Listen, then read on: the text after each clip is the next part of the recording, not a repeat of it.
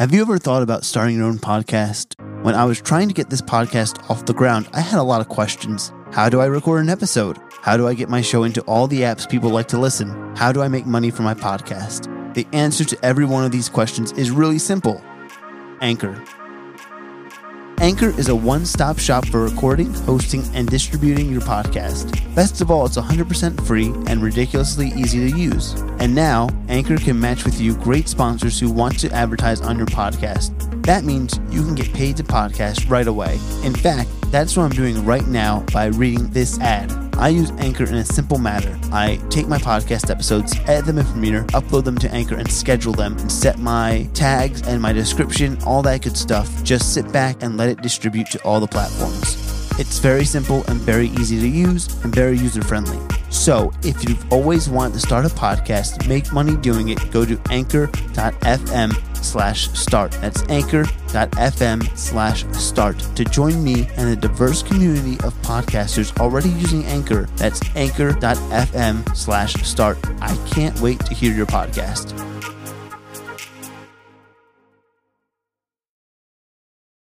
I hate to say it's all who you know, but it really comes down to just being a good person, making connections, being personable, and a lot of times that opens up the most doors for you. Mm-hmm.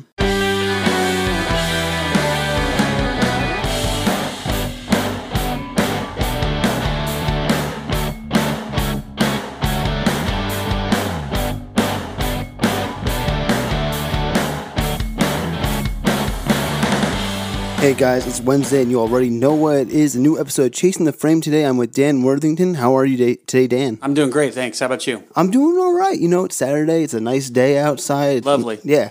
Now, before we get into the cast, I just want to say thank you to all for listening. And remember, if you're a Patreon member, we have 3 different tiers for you. So basically, that lower tier is basically you're getting the podcast 3 days before it airs. That middle tier is 5 days before it airs. And basically, if you have that top tier, you get to listen to next week's podcast today, which is awesome, I think, because it's a steal. And then, you know, if you're not a Patreon subscriber or anything like that, thank you again also as well for listening to the podcast and sharing it. So who's ready to chase frames today? Let's get to it, Dan. First question I ask everyone on the podcast is, where are you from originally? That's a tough one. So originally I was born in Kansas. I grew up in the military. My father was in the Air Force, so I had traveled all over the world. I lived in Greece and England briefly, and then I spent a lot of time in California, like Long Beach area. And then we retired out here to Las Vegas about 28 years ago. Oh, wow. So I've been out here off and on since. What was your favorite place to live? I'd say my favorite, well, you know, I really loved Greece and England, kind of both, overseas. I'd say my most favorite was probably Greece just because of the history and the architecture. And Have you ever gone back to Greece? No, I really like to, but haven't. Okay. So here's the second question I ask everyone. What was that movie, TV show, actor, that person who said, like, spoke to you and said to yourself, I need to do this, I want to do this? That's a good one. Well, of course, I grew up watching the classics. You know, I do comedy, and I watched, Robin Williams and Sinbad and Eddie Murphy and all those guys and all those movies, Beverly Hills Cops. Yeah. Things like that had really kind of always had my interest in, that'd be so cool to have so many different lifestyles to do so many different things. So I ultimately got into it later through comedy, and I was on a set for a film out here, and that's kind of when I fell in love with it the most. Okay. So I can't say it was one particular movie. It was just kind of the first time on set, and I thought, this is amazing. So then in like high school, college, or whatever, you didn't have the bug for acting or anything like that? No, not necessarily. I mean, I did a little bit. So when I was 18, I got some headshots, and I was going to, become an actor, commercials, and all that stuff. But, I had my daughter at a really young age, so it was one of those things that it's not something I could chase when I had a young child at home and be a responsible dad, Yeah. So then when was your first time on set then?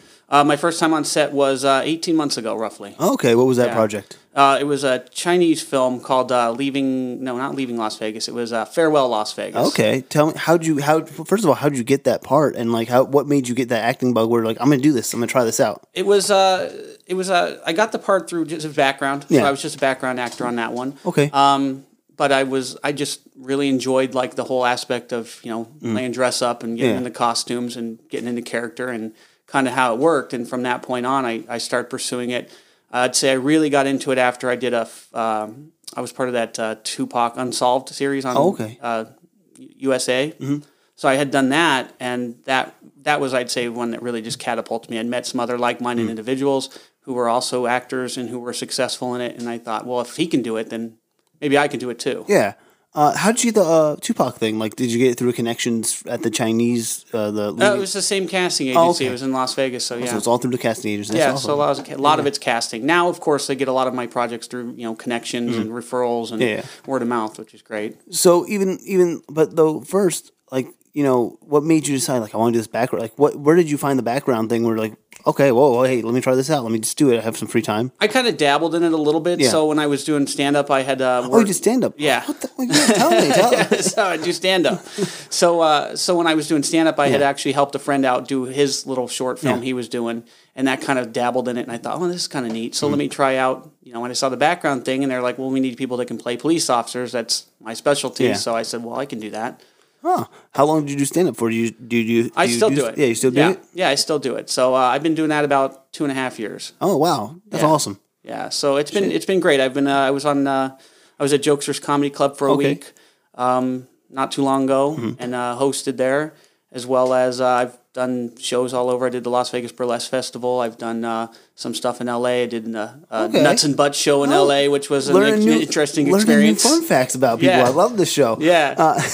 I should have asked you because I just turned 30 and I was trying to do stand-up before I turned 30. Okay. And I was like, I need to find like a good place, and I didn't know where to go, and I didn't want to go to an open mic night where it's like with a whole bunch of people. I wanted to go with strictly comedians. Yeah. And I can't find them. I can help you out with that. See, thank you. I can help you out with that. And so I'm like, yes, I found someone to give me my stand-up.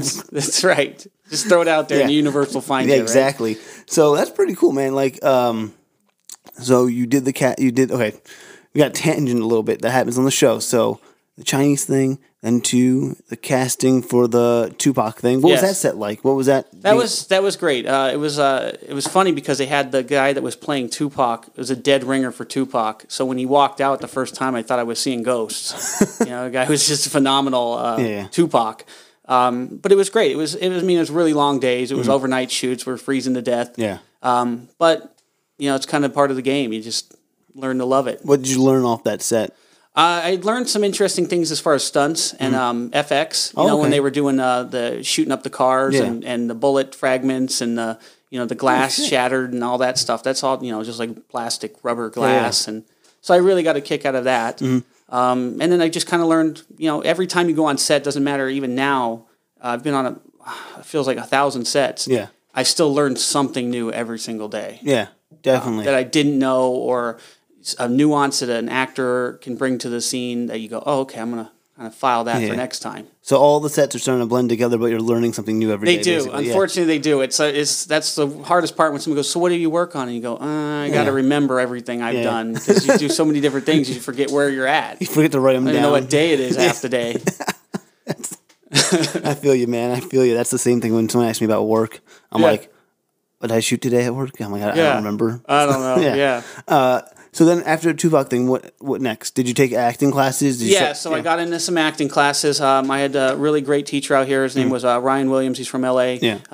He's come highly recommended. So I had I'd done a lot of classes with him. That's where I kind of got some of my real footage. Yeah.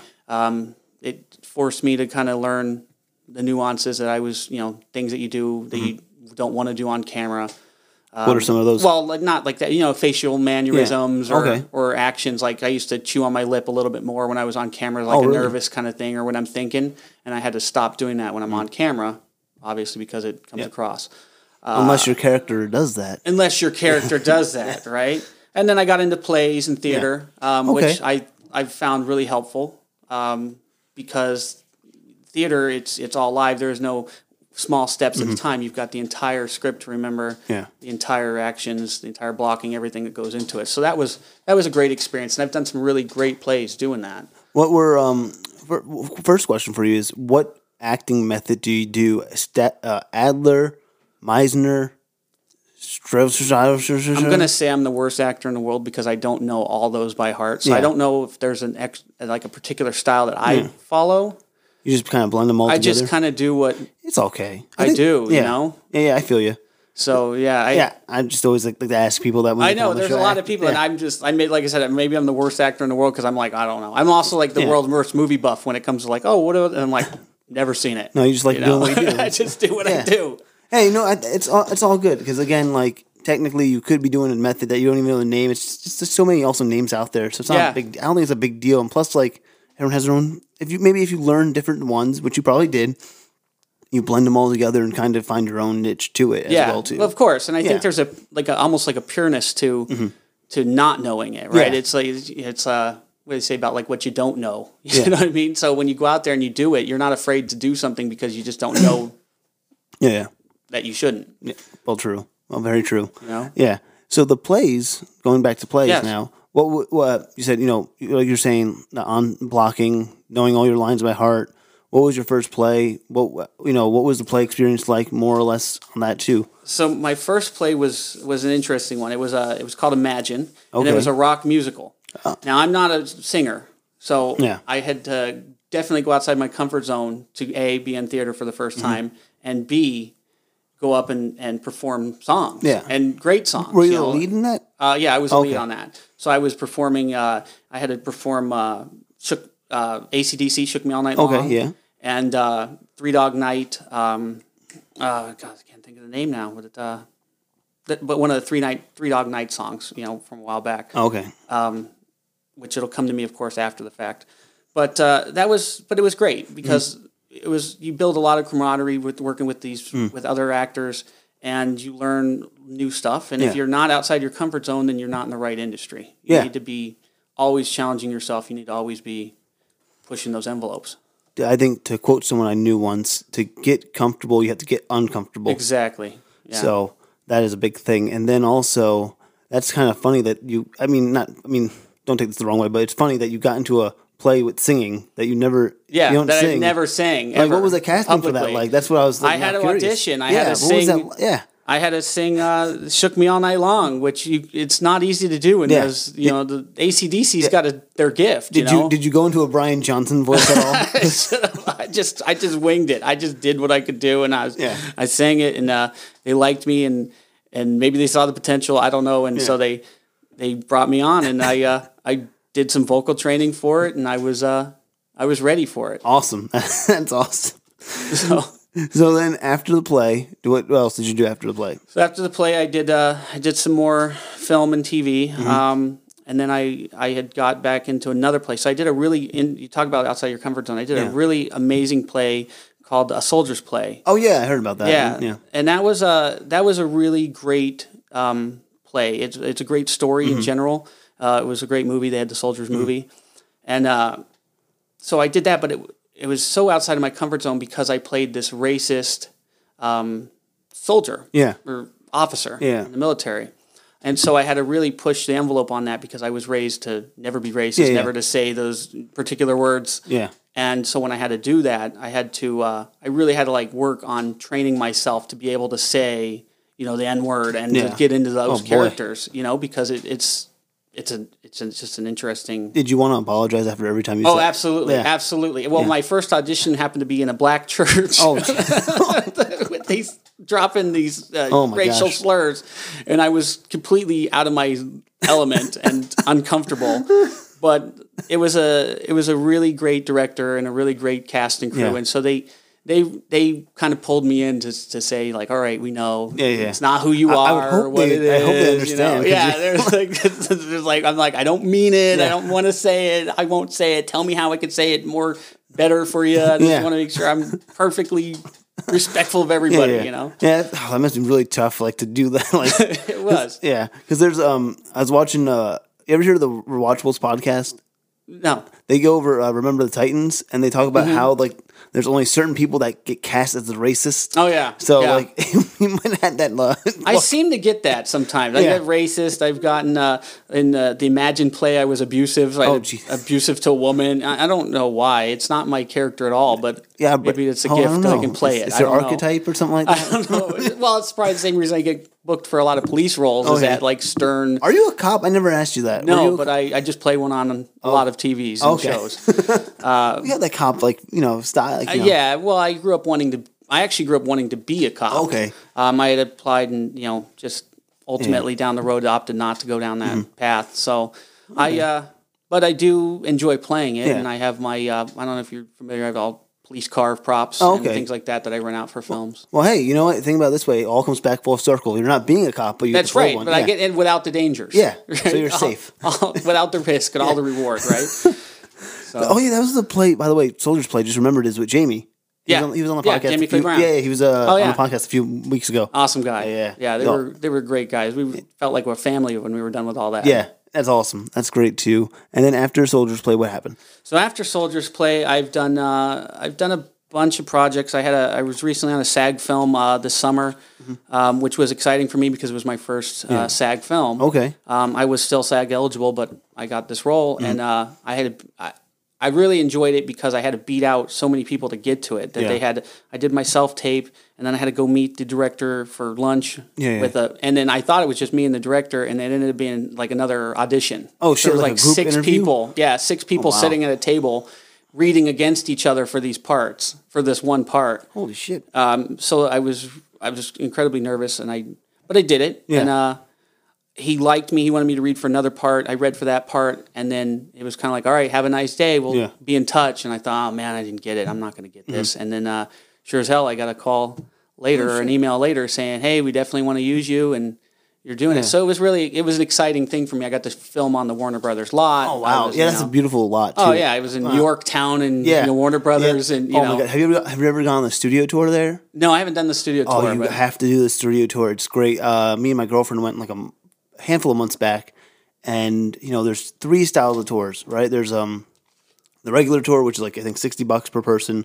Then there's like a classic like all movies up to 1970, so it's like $70 or something like that. But you learn so much. Like, like the Yorktown or like the Main Street USA set and stuff like that. Like the prop room is like 3 football fields. I believe it. Yeah, either on top of each other or something like that. I don't remember exactly now, but yeah, it was just so. Oh my! You have to go. Oh, I'm definitely gonna check it out. I'm gonna take the family. That way they can go see the sets and all that stuff. Yeah. And then there's the higher tier one, but I want to go back to a classic film. I want to do a classic film when after, and it's like 2 hours, and then it's like technically it says 3 hours, but it's 2 hours I think on the tour, and then 1 hour just doing your own like look around our last lot section, which is pretty cool too. Yeah. Oh, that's amazing. Yeah, I have to check it out. Highly recommend. I'm surprised like they didn't give you one being on that No, tour. they didn't give me one. But I did get to feel a little special when the people were on the tour and I was walking around like, oh, hi. Did you eat in the commissary? No. Yeah, right. No, it was kind of the downside to that was it was like the shortest day ever on set. Oh, really? I did my scene and they were like, all right, you're wrapped. And I was like, I've only been here like 3 hours. So like I didn't even get the full experience. Hours? Yeah, right. Oh, I was doing 4 hours and then I had to leave to go out of town right afterwards. So I was like running crazy, but it was great. So that was a really good thing. It's a biopic on Vanessa Del Rio. She's a 70s porn star. Oh, I thought it was interesting. So it was an interesting thing. I worked with Jesse Metcalf. He was in John Tucker Must Die. He was the lead for that. Okay, I think I know who you're talking about. Yeah. So that was really exciting. A really nice guy. Yeah. And we just do that. And then from there, I've gone and I'll do background in between my principal work because it gives me, it pays. Yeah. And it gives me an opportunity to be on set and network and meet people. Do you have an agent?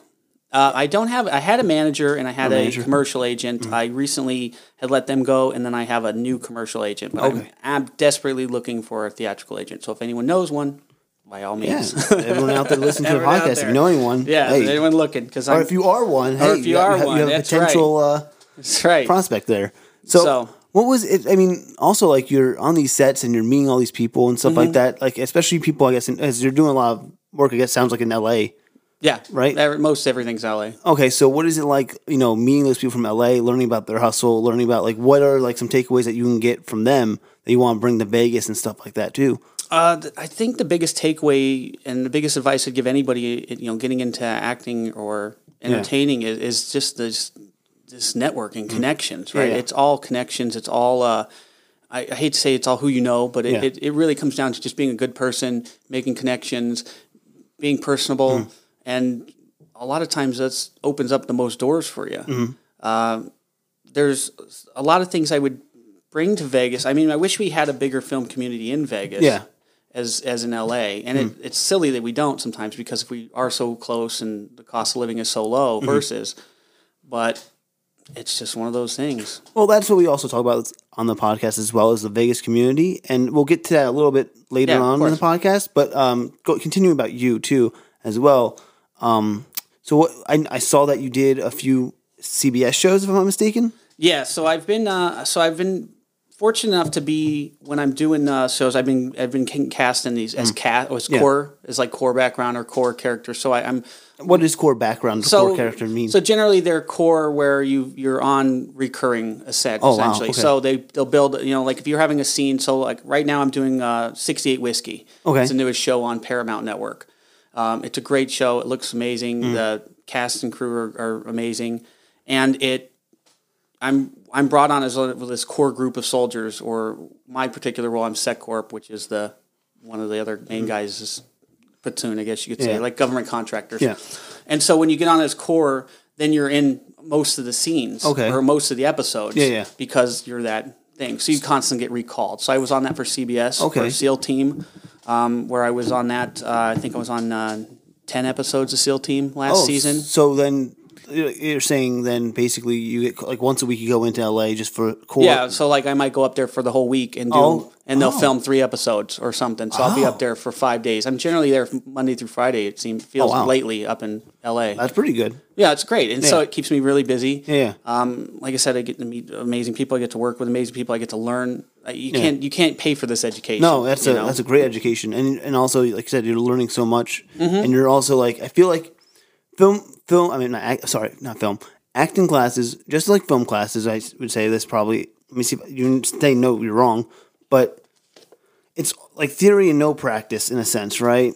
Yeah. And I mean, no offense to like the people that do film acting classes and stuff like that. Like, do your thing. I'm not like nixing it or anything like that, but like you get the most like practice and the most like experience from being on those sets. Yeah, and you're getting paid. Yeah, well, that too. Yeah, you can't complain. And you're getting paid to do it, and and it's good money. Yeah. At the end of the day, even just background, you can make, and especially once you've gone union. Yeah. It's definitely good money. Did you get your SAG card, by the way? Yeah. For that? Okay, you did get your SAG card. Then. So okay. I got my SAG card. I mentioned that. I became a must join, so I had to get my SAG card. But it's been a great ride. I'm trying to look at my notes here. I have to look and see what all the stuff, but. Yeah, it's been great. I can't complain. Well, that's good. And I think, like I said, in 18 months, I've done about 60 projects. Holy schmoly, you are a busy man. So I've been staying really busy. That's what, you said 60 to 18 months. Let's do some quick math here. Nope, that's 3 a month almost? Yeah, roughly. I think roughly. I don't do math, but it's close to we're just going to go with 3.5, that. I think. Right. Something. But it adds up, and it's been great. I can't complain, and it's just a hustle, though. Yeah, what are you doing now? What have you done? I think I saw something yesterday, a music video. So I was just in a music video with Rick Ross. Were you a cop? No, I was a dealer. I was a table dealer. New. I know, something new, right? Normally, I'm the cop because I have the gear and the cars on everything. They're like, all right, we'll bring you in as a cop.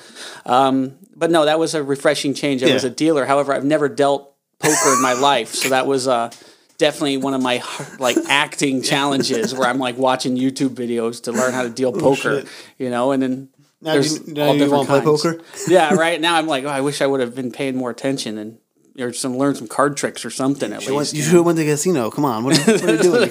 You could have won. I know, we live in also. Las Vegas here, but no, I think because I live in Vegas, I'm more like, I don't want to learn that. Have you ever gambled while living in Vegas? Let me ask you that. How many times have you gambled while living in Vegas? I should say. Oh God, I could probably count them on both hands.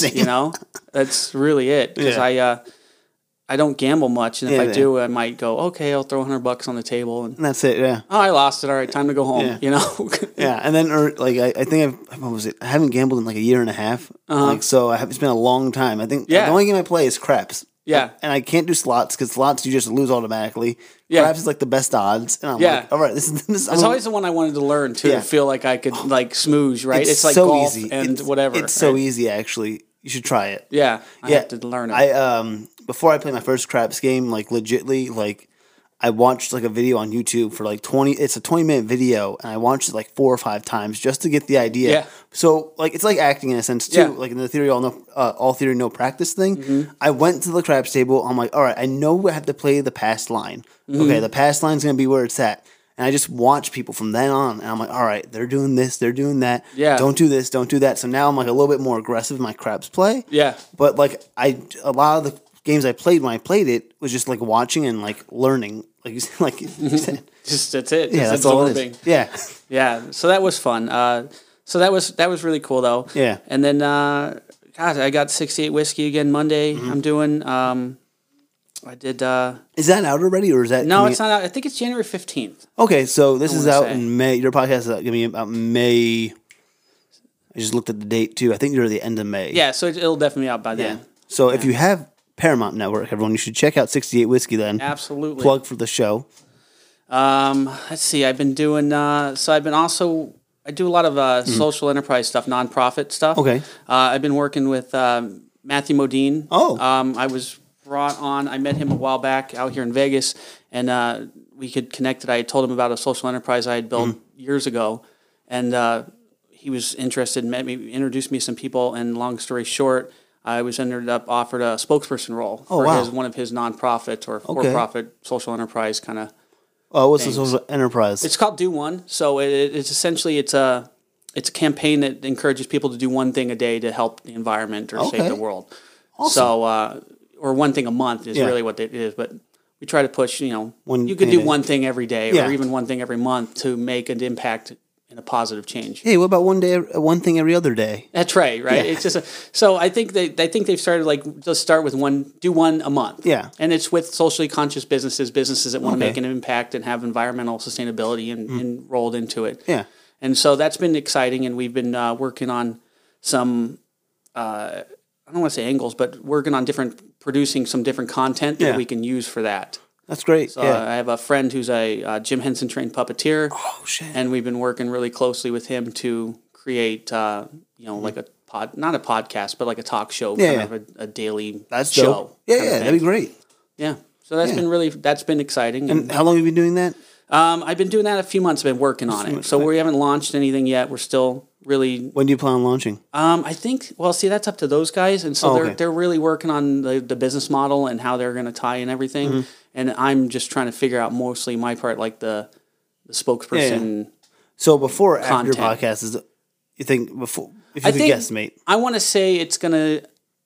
Let's say I hope it's launched by the time this podcast comes out. Yeah, I think and it's launched, but it's still growing traction. Well, fingers crossed. Yeah, of course. Yeah, I'd love to. Yeah, love to get out there as soon as possible. Yeah, definitely. Just want to create, Yeah, you gotta create. That's what mine does. So what else have you been doing? You're a busy man. Yeah. You're the world's most busiest man. You are also a hustler. I feel like the busiest man some days. My family probably feels that way a lot. Yeah. Have you ever thought about moving to LA or? So I'm there enough now that I'm looking and considering, having a place up there, like a permanent place. But as far as like moving my family out there, no, I'm not. Yeah. I'm not ready for that. I kind of hold that like, well, if somebody makes me move up there, like obviously I got a series regular role or something like that, and it's financially feasible to do so, then yes. But right now I've got 2 kids, 3 kids, and it's just not feasible to move up there. Yeah, I mean, understandable. And Vegas is probably a good base of operations in the sense of like it's a good hub. You're only 4 hours away from LA. Do you drive a lot to LA, or I drive a lot. Okay, you don't. I drive a lot. No, I drive. I like to drive just because it gives me something to do and kind of check out and study your lines, study my lines, think about strategies, do whatever. Listen to music, even just sitting there listening to music. But it's I drive back and forth and I enjoy that. But I've driven. I think this last year I did almost 40,000 miles. Holy moly! Going back and forth, yeah. So I've reached that point now where I'm like, all right, I'm just going to stay up there through the week, and then I'll come home on the weekends. That's understandable. Do you stop at Baker for alien jerky? Yeah, right. No, I just keep on going. Okay. That drive now is so routine. Okay, 80 miles left, 30 miles left, It's like, just you can close your eyes and probably I got it down to a science. Yeah. I could do the road turns without looking. Yeah. And I think I do some days. I gotta like Monday. I gotta be on set at 6 a.m., which means I gotta leave here at like 1. Wow. And then I'll work 14 hours because that show's a long day. And you must be exhausted after that. And then I'll either drive home or I'll just stay, which Yeah. I haven't decided yet. Depends on. That'd be like a 24-hour turnaround. But it is. It ends up being like 23-hour days Holy some shit. days. Dude, your body must be. How much coffee do you drink? A lot of coffee, a lot of Red Bull. A lot of Red Bull and coffee. Yeah, it keeps me going. A lot of sugar in that coffee. Yeah, a lot of just, yeah. Oh my gosh, man, that's crazy. Oh, I mean, God bless you for that 23-hour day, and that if you turn around and go home too, just Yeah. wow. Oh my God, my body is just shutting down after 15 hours. But like I'm like, how do you keep it? Oh my God, I'm like so. Well, the fun ones are when you go up there for an audition. So you'll drive, 4 hours for 10-second audition, and then get in the car and drive right back. I'm surprised like they don't like ask a 12-hour day, for one audition. Yeah, but I'm surprised they don't ask for like, hey, you send us a video of you auditioning. It'd be great sometimes, Have they done that or no? Not a lot of especially commercials. It's all in person. Oh yeah, I heard. My friend was on this podcast. She was telling me there's a commercial style of acting. Apparently, there is. It's very different. What is the difference? Because I need to know, and I want people to know. To me, it's so much chipper and more just positive, which is of course what you want to see when you're buying products on TV. I feel like that's my hardest challenge some days is trying to be not positive. Like I don't want to say like it's my hardest thing today is wake up and not want to be miserable. No, it's just for me the biggest challenge is like that nerves and getting into the room and just being like, hey guys, how are you? I just be very personable. I try to be very personable, but it's just I don't know. I have that. I play a lot of cop roles and a lot of stern and a lot of whatever. So I think sometimes it's a challenge for me to get into there and just be goofy. But hey, you know what? Again, it's out of your comfort zone. Also, it is. So it forces me to do it. So I've taken acting class or commercial acting classes, and I've done that, and I think I'm getting better. But I haven't booked any commercials yet, so maybe I'm not. Well, also, hopefully you'll get a chipper like cop role one day, like the like comedy, the goofy cop. The goofy cop. You just need that role, and then you're good for commercial from then on out. Yeah, I don't know why. I mean, if I was drinking or something, I'd get all goofy and I'm crazy guy and I'm all over the place. But when I walk into the room, I clam up and I'm like, I don't know, Even my stand up is that's one of those things I've always wanted to get more animated in my stand up, but it's just what are stand-up? Do you have like a different routine for each? Like, do you have a different set, or do you have a same set you're kind of working around right now, workshopping? Most of my themes focus on being a parent. Okay. So like I said, I've got a truckload of kids. Yeah. And they're all great, and they give me a lot of great inspiration. Yeah. And so I try to relate with the audience that has parents in the audience that just want to say those things, but never say them. What's one of the things you want to say to your kids that you never want to say? Well, I always say, as a parent, we're not supposed to have favorites, but I've got a couple that I could live without. Oh yeah, understandable. and then you'll get a rise out of people because they definitely go, oh yeah, and they all, and it all seems like they got that one kid in mind too, like, oh yeah, it's Billy, it's definitely Billy's that kid. Hopefully there's no single parents either then they want any kids. Yeah, right. So I make a lot of jokes about that. I talk about losing them sometimes, or trying to lose them, but you can't get rid of them because they're like a bad rash, and they just keep finding their way back, and So it's fun, and my kids love it. I tell my kids my jokes. I'm like, Dad, doesn't mean that. It's just a joke, and they get a kick out of it. And that's good, as long as they get a kick out of it. Well-rounded kids because of it. That's a plus. Or maybe messed up kids. I don't know. It might be fodder for therapy later. You'll find out one day. Someday in therapy, they'll come out in an intervention or something. But no, it's been really great. So I can't complain. I don't complain. I just keep hustling away. And yeah, man, you're living a pretty good dream. I'm not gonna lie. I'm trying. You are chasing those frames, dude. I'm chasing them. You are chasing frames. Where's my lens? Hey, I don't know. Let me ask you this, because I asked this to everyone also about the film community out here. Now, how much film communities? Or how much in the film community have you been? I've been in Vegas. Pretty good in the film community in Vegas. Okay. That's obviously where I started. Yeah. I didn't just like, I'm going to be an actor in L.A. I really have worked out here a long time. Yeah. The first year at least was out here. Networking, meeting people. I feel like there's a good pool of actors out here. They're super talented, super driven, just want to do it, and are finding any avenue that they can to do it. Yeah. There's some good resources. Obviously Nevada Film Directory. Yeah. and it's been great. And it's a great community because even on it seems like it's very supportive of each other. Yeah.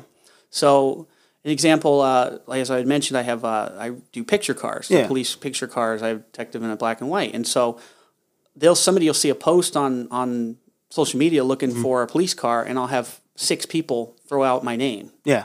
Which is perfect, amazing, and you couldn't ask for better people, friends, people that they're doing that stuff. Yeah. So it really, I think it's great. It's wonderful. We're supportive of each other.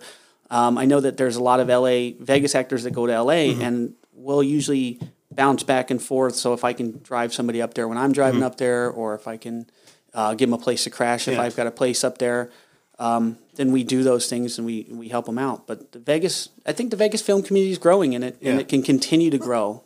Okay, and then what are like some of the weaknesses? Because my whole thing with this show is, I want honesty here, but like the whole idea is like also to figure out the film community here in general. Because there's people that there's pluses, there's minuses, but also what's the thing that we can reach to the next level? Because I think Vegas is kissing the glass a lot of times, and they're not breaking through the glass. So I kind of want to get people's opinions and thoughts as well. That's why I'm asking the negatives as well as I'm asking the positives as well as the negatives. Yeah, so I think some of the challenge is because the work is so few and far between when it comes out here, that people do tend to be a little more guarded with it. Yeah. Like they don't want to talk about it. They don't want to do those things. It's very much like I got to make sure I'm going to get this part, or I'm going to do that, which is, I think, natural everywhere. Yeah. I don't want to say it's just in the film community. I'm sure it's the same thing in an office. Yeah, it's the same politics, same thing. But I feel like I just lost my train of thought, but I feel like there's a lot of opportunities in Vegas to kind of smash that theory, because we are all in this small community together, and we're trying to do it, and we generally all know each other. Yeah. Like you know, or you at least know of somebody's name in this community because it is so small. It's 6 degrees of someone. Yeah, absolutely. You're like, oh, I know this person. I know this person. Yeah. I just met some lady the other day. I did a project with, and she knows this guy that I know. So it's just funny how we all do it. I think they could definitely improve the Vegas community. If I was talking to the powers that be, I would say, of course, let's build some more incentives for these people to come out here and film. Let's do some more. There's so many great locations. There's so many great, just the casinos. You could film 1,000 different movie genres in every one of them. Yeah. So I think it's just getting it out there and making the process a little bit easier. Maybe making it so that it's just easier to create, especially for independent filmmakers who don't have those budgets, who don't have those things, and just kind of everybody working together to fill what they need. Is that also what you think can break that glass ceiling too? I think that a lot of it is. I think it's just cooperate. I think ultimately, many hands make light work, right? Yeah. If we can all band together and we can all find ways to help somebody in doing something or getting somewhere with it, then I think that it'll help expand the thing, because then we'll have more content that's coming out of Las Vegas that we can say, hey, we're proud that we made this in Las Vegas using entirely Las Vegas talent or whatever. But I know some of the challenges that I've run into even on commercials is they'll cast it in LA and drive them to Vegas for a Vegas commercial. Which sucks because, again, there's potential out here that people aren't really tapping into. Exactly. And sometimes just the name, like, oh, it's in Vegas. Well, let's bring our LA people. That's true too. I mean, but then again, I've come through. I've heard stories and I've seen things that like some of the actors are just like, there's a big, from what I've heard and seen, is that there's a big divergence between good actors out here and bad actors. Yeah, there's a bigger pool of bad actors than there are of good actors. So I mean, that could also be a very hard thing to get someone to. It is, because I think that that's when you run into reputations, right, or something like that, where there's a reputation that. These guys might not show up, and that's going to happen on any set. Yeah. But this is it's Las Vegas. We're a transient town. We're a tourist destination. People come in, they move, and within a year they do whatever. So there's always going to be that we have to fight. And I've run into this in social enterprise. I've run into this in startups. I was really big in startups years back. I co-founded a couple startups. Oh, okay. And we'd run into the same problem on the startup realm. Yeah. We'd kind of hit these same walls where we've got the potential, we've got a small community, it's just getting it to explode. And that's what the film community is like too, a startup. Yeah, so everyone's a startup on their own record in the film community, and then you just need the help. Yeah, Said. but there's a lot of people doing really great stuff that I'm seeing. I'm seeing, films going into the film. They're doing the film festivals. They're winning awards. They're doing it, and so I think just continuing to do that and just create and ultimately, why are we all in this industry? We're in this because we want to create. We want to do something. Exactly. It's one thing to say I'm an actor. It's another to actually be out there every day acting. Yeah. If you're on set and you're saying you're an actor, then you're an actor. If you're just saying it in the comfort of your own home on a couch. Yeah, like what have you done? Well, nothing. I've done a few things. I've done a few things. Yeah. On my vlog. Yeah. So it's just constantly being out there. Yeah. Well, do you, as an actor, are you constantly out there on social media as well, like trying to? Yes. Yeah. Has that? So luckily, social media comes a little bit natural to me because of my startup background and stuff. So I get to pull from a lot of that experience. But it is a challenge because, of course, you've got to. It's a full-time job. Like I tell anybody, if you're marketing a business, you're marketing yourself, you're marketing as an actor, you've got to be on there full-time. You've got to kind of stay up with the trends. You've got to know where you're at. You've got to give content that's compelling, and it's not always easy to come up with the compelling content. I've built a pretty substantial following throughout the years because of just kind of knowing that and working that. And I think that it's incredibly important for actors, especially actors in the beginning or actors who aren't union, because you find a lot of non-union work on social media. I find a ton of work. Mm-hmm. Before I joined SAG, I was finding tons of work on. Does SAG help you get more work? How's that work? SAG adds, I want to say like a validation, I guess you could say, to it, right? A reputation. The right word's escaping me, but it adds something to having. So you've like, okay, I've reached SAG status now. I've been cast in SAG films. So it's a level that it forces you to up your. I want to say it forces you up your game, right? Because you're competing now with some really, really experienced talent. Yeah. That's reached these points, and there's only a few. I mean, compared to non-union, when I was non-union, I might put in 30 casting calls a day. Yeah. Now that I've gone union, I might put in 3. Oh, wow. If that. There's days where I just get 1. Because you're SAG, basically, because right? Because you're union. And especially in Las Vegas, there doesn't come a lot of SAG projects coming through. So that's been a challenge. Mm-hmm. So it's kind of a curse and a blessing, I always thought. It's like most actors will say, like, oh, don't join unless you have to, or whatever. But does it give you like health insurance and all that? Oh yeah, you get the benefit. I mean, the benefits of obviously being are great. Yeah. Like extra pay, the bumps, the bonuses, the things like that. You go to SAG film, and like my SAG, the scale on that pays 6 of what I'd make as background. Wow. 6 times or something. Moly. So there's some benefits to it. Now, should I have called SAG just to make sure that you're okay to do it on this podcast? Yeah, right. I feel like I'm going to get in trouble. I don't want to get in trouble here. Yeah. I don't want to be like this guy. Oh God! I didn't know he was saying he could have told me this before I had him on the podcast. Right? No, I don't know. It's so funny because I've had to turn down the independent films or student films sometimes. And I'm like, it's so really weird because I knew a person who said they used SAG people on their film and didn't have to pay them. Isn't there like a way? There's probably a way. Yeah, I'm sure. There's like a weird way around deferred payments or something. Yeah. I have no idea how he did it because I don't think he paid anyone at all. Yeah.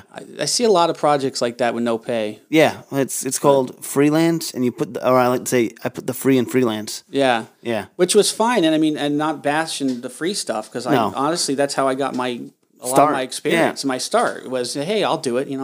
I just leave for the time. But again, there's only so much free stuff you can do before you're like, okay, I'm fucking done. Well, I think you have to reach that point where you go, all right, listen, am I only worth free? Am I worth more? Yeah. And that's my problem because I'm a nice guy. Well, and I'm the same way. Trust me. I just did this thing the other day with the police car and this thing for this lady for a student film. Yeah. And they just needed somebody to do it. And I was like, all right, I'll do it. Don't worry about it. We'll figure something out. But it's just part of doing the right thing. But doing the right thing also pays off in the end. So I'm like, either it's going to help me in the long run or it's going to really hurt me. So I'm like, we'll see what happens. My only challenge is when you do those free things and like, all right, we're going to sell this. I'm like, okay, well, we're going to sell it. Are you going to pay us at the end for that? Yeah. Cause can I get a contract? Yeah. Is there something? If you're going to sell it, and you're going to make $1 billion on it. It'd be nice if you paid us at least $100 or something. Yeah. So going back also to the transient town of Vegas that we are in, because the Raiders are coming, because, there's probably going to be a baseball team in like 3 years, I'm guessing. Don't quote me on that. Yeah.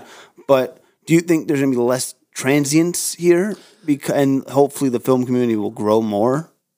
I think it's hard to say right now about everything with the way the world is. That's true, as far as like how everyone's going to do and what's going to do it. I hope it gets better. I feel like it's gotten better throughout the years of doing it. When I started in startups, I had really had like no connection with the community. Yeah. And then when I got into that and I started finding that there was these connections and stuff and resources, and then it's the same in the film community. Yeah. There's the resources, but I hope it is, and I feel like like the Golden Knights has since that came, that's been great because I've lived here almost 30 years. So when I know when the Knights, I was like, I don't know if it's gonna work because I've seen sport teams come and go. Yeah, and I'm just waiting for them to have a losing season because then the ticket prices will go low, and then we get to see who the true fans are. Fire sale, and everyone can go. Yeah, because like the thing is too, I think Vegas got so lucky the first 2 seasons. Yeah, that like they're so like, oh, we're we can raise the prices, we can do this. So I'm like waiting for season 3, see how season 3 and 4 end up. So if they do some shitty years, then hopefully the prices will sink a little bit. Yeah. So I'm just waiting for that. But I think it's been great because it gives us something that we can all, as a community, rally for. Yeah, no, I agree. We can rally for our teams, and we can rally for this. And we've really rallied when, 1 October, as bad as that sounds. Oh, yeah. There's a big rally for that. I think that it's crazy because, I compare that to the Yankees in 2001. Because when 9/11 happened, everyone rallied around the Yankees, and they still lost the World Series, which sucks. But, same thing with Vegas. Yeah, well, it did. It forced people to, that's when you see the purest of good in people is when something unfortunate like that happens. Agree. Because people come out and it forces you to stop for a second and realize, hey, wait a minute, we're all people, we're all humans, we're all in this together. Let's band together and do what we have to do. Yeah. The goal is obviously to keep it that mentality to where everyone has that and they're not like cursing each other out of the stoplight for not moving when it usually happens green. Every day, right? Or runs the red light. And that's another famous thing in Vegas. Make a mistake and somebody's ready to rip your head off. Oh my god, yeah, that's always another fun one too. But I think it's been good. I think it's I think Vegas is really growing and it's really it's doing its thing. Yeah. Well, what is your social media? Let's get to it. All right, so my social media, I'm on Instagram, Real Dan Worthington. Facebook is the same, Real Dan Worthington is my page, and website's danworthington.net. Oh, so easy. You can find me on there. I got some of my comedy on there. I've got it's kind of like my hub for doing some of my demo reels, all that stuff. Do you have any nuggets or good tidbits for people out there that you want to give out? Your last good tidbits. Oh, like advice. Advice, yeah. Okay. Well, like I said, my advice is hustling, is relationship building. It really comes down to that. I think investing in the quality of yourself is important. And that's something I've learned from business and doing business throughout years was knowing branding and marketing. And you're essentially a commodity. You're that box of cereal on the shelf that you're trying to sell to somebody. Yeah. And it's important that you have that mindset when you're doing these things, like taking your headshots or taking character shots or taking submitting for a role or reading for a role. Like these are all, and just even down to meeting somebody that you have no idea, you've met them for the first time and you have no idea if or how you'll ever work together, but you never know. That one guy you just meet could be the next, the guy that's like, hey, I was just looking for this and you just fell in my lap and now here it is. So I just tell people just live your life genuine. Just be genuine. Just be genuine yourself. And if you can do that on film and you can do that in real life and you can do that here, then you'll explode. Boom. Great advice. Thank you, Dan. And thank you for being on the podcast. Yeah, no, thank you for having me. This is great. This was a pleasure having you. And again, thank you guys for listening. And remember to subscribe to the podcast. We're on Spotify, Google Podcast, Anchor, Apple Podcast, and Stitcher. Also, remember, like I said in the beginning of the podcast, we have a Patreon page, so you should be a part of that if you'd like to. I don't mind if you're not mad at you if you are not. That makes no sense. But basically, I got great plans for the future of this podcast, like I always tell you guys.